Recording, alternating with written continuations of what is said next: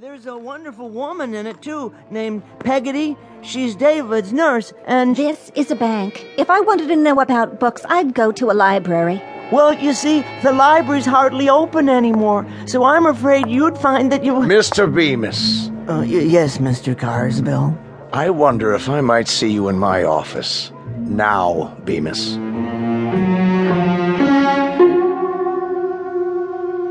The time is the day after tomorrow. The place is anywhere, so long as it can accommodate a bank, a main street, and a library, along with a myopic little man with Coke bottle glasses named Henry Bemis. The gentleman in question has only one passion in life, and that is to read. Mr. Henry Bemis, conspired against by browbeaters and henpeckers, and by clocks whose hands waggle disapprovingly and always disallow the moments he'd prefer to spend on his favorite pastime. Today, however, Mr. Bemis will finally have his chance to read anything and everything, in a world much different from the one he knows now.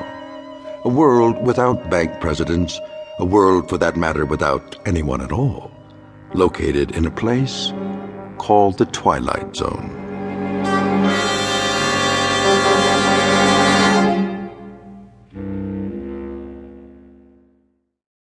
And now, The Twilight Zone and our story, Time Enough at Last, starring Tim Kazurinsky, with Stacy Keach as your narrator.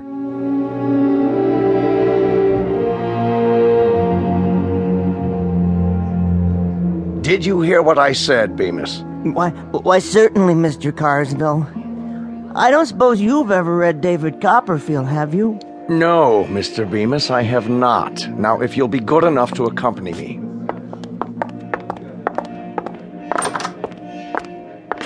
Now, Bemis. Yes, sir? I shall come to the point of this interview. I shall arrive in the following manner. What constitutes an efficient member of this organization? Viz., a bank teller who knows his job and performs it, i.e., an organization man who functions within an organization. An outstanding book. What? The Organization Man by William H. White. I read it, a number of years ago. Mr. Bemis, I'm attempting to point out that you do not function well within the organization. You are neither an efficient bank teller nor a proficient employee. Instead, Bemis, you are a reader. So I am... A reader of books, of magazines, periodicals, newspapers, pamphlets, brochures, catalogs, advertisements, tracts. And chapbooks and broadsides and instruction manuals. All sorts of things. Whatever I can lay my hands on. Ad infinitum. That's precisely my point. When you're waiting on customers, you have an open book in your lap. Don't deny it. When you're balancing the daily tally sheets, one eye is on a printed page.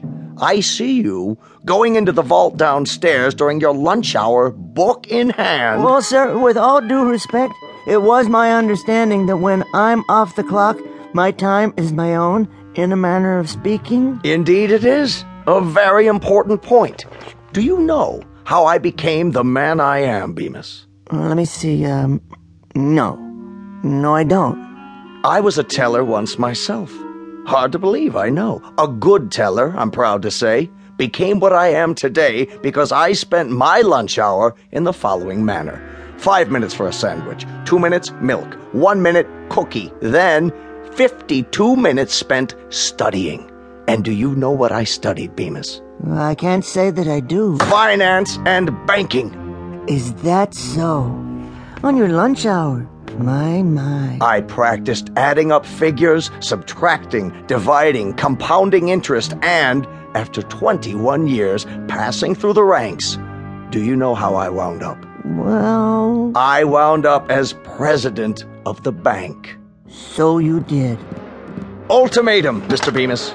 You will henceforth devote your time to your job. And that means forget about reading, or you'll find yourself outdoors on a park bench reading from morning to night for want of a job. Do I make myself perfectly clear? Oh, yes, quite. Good. It's just that... Just that what, Bemis? Make it quick and then get back to your teller's cage. It's, well, my wife.